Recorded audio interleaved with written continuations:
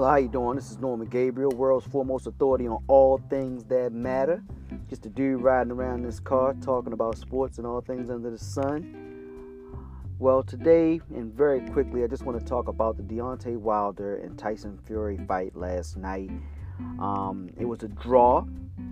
I myself thought that Deontay Wilder won the fight. I thought that Tyson Fury, he had his moments. He made it pretty close.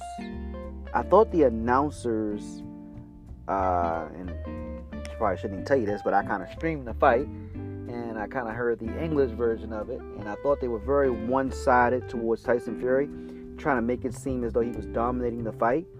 I thought that he moved around, he tried not to fight, he did a lot of holding, a lot of pity-pat punches. I thought Deontay Wilder had the harder punches. He dictated most of the action. He did knock down Tyson Fury twice. I thought he won the fight by at least 2 rounds.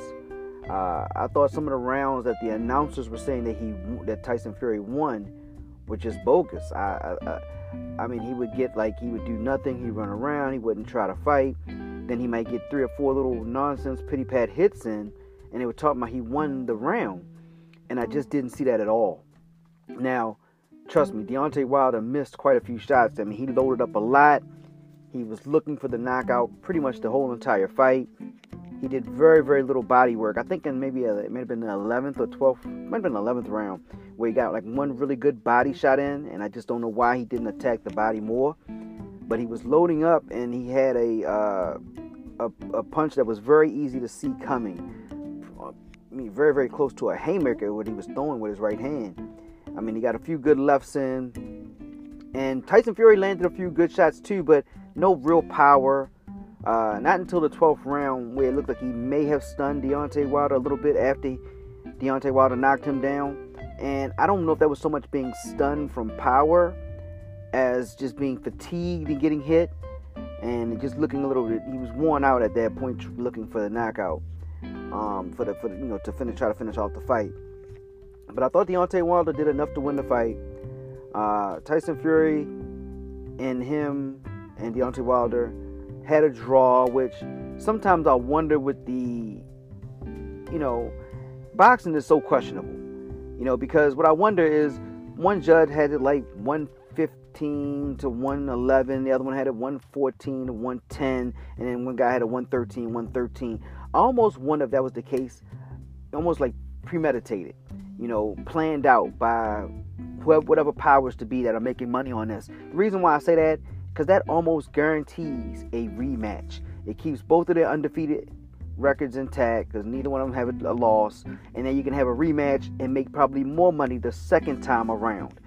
And it's kind of like the Canelo Golovkin fight. Same thing happened there. Triple G, I thought, clearly won the first fight, and next thing you know, it's a draw, and they get to fight again and make more money the second time around. So I hate to say it, but I think boxing sets this stuff up, and the promoting powers, the sanctioning bodies, whoever it may be, someone is setting this up to make money on it. I just don't think last night was a draw.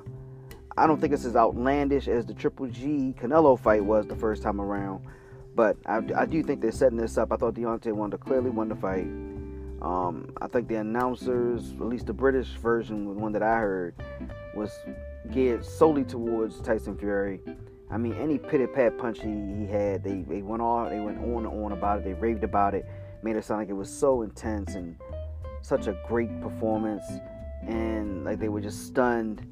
Like I said, I saw it a completely different way. I don't know what you guys think, but just wanted to throw my 2 cents in about it. And I think the boxing still sets up things. I think still planned out so they make money on things. But just like I said, just my 2 cents. Once again, I'm Norman Gabriel. This is the world's foremost authority on all things that matter. Just a dude riding around his car talking about sports and all things under the sun. Guys, have a great Sunday.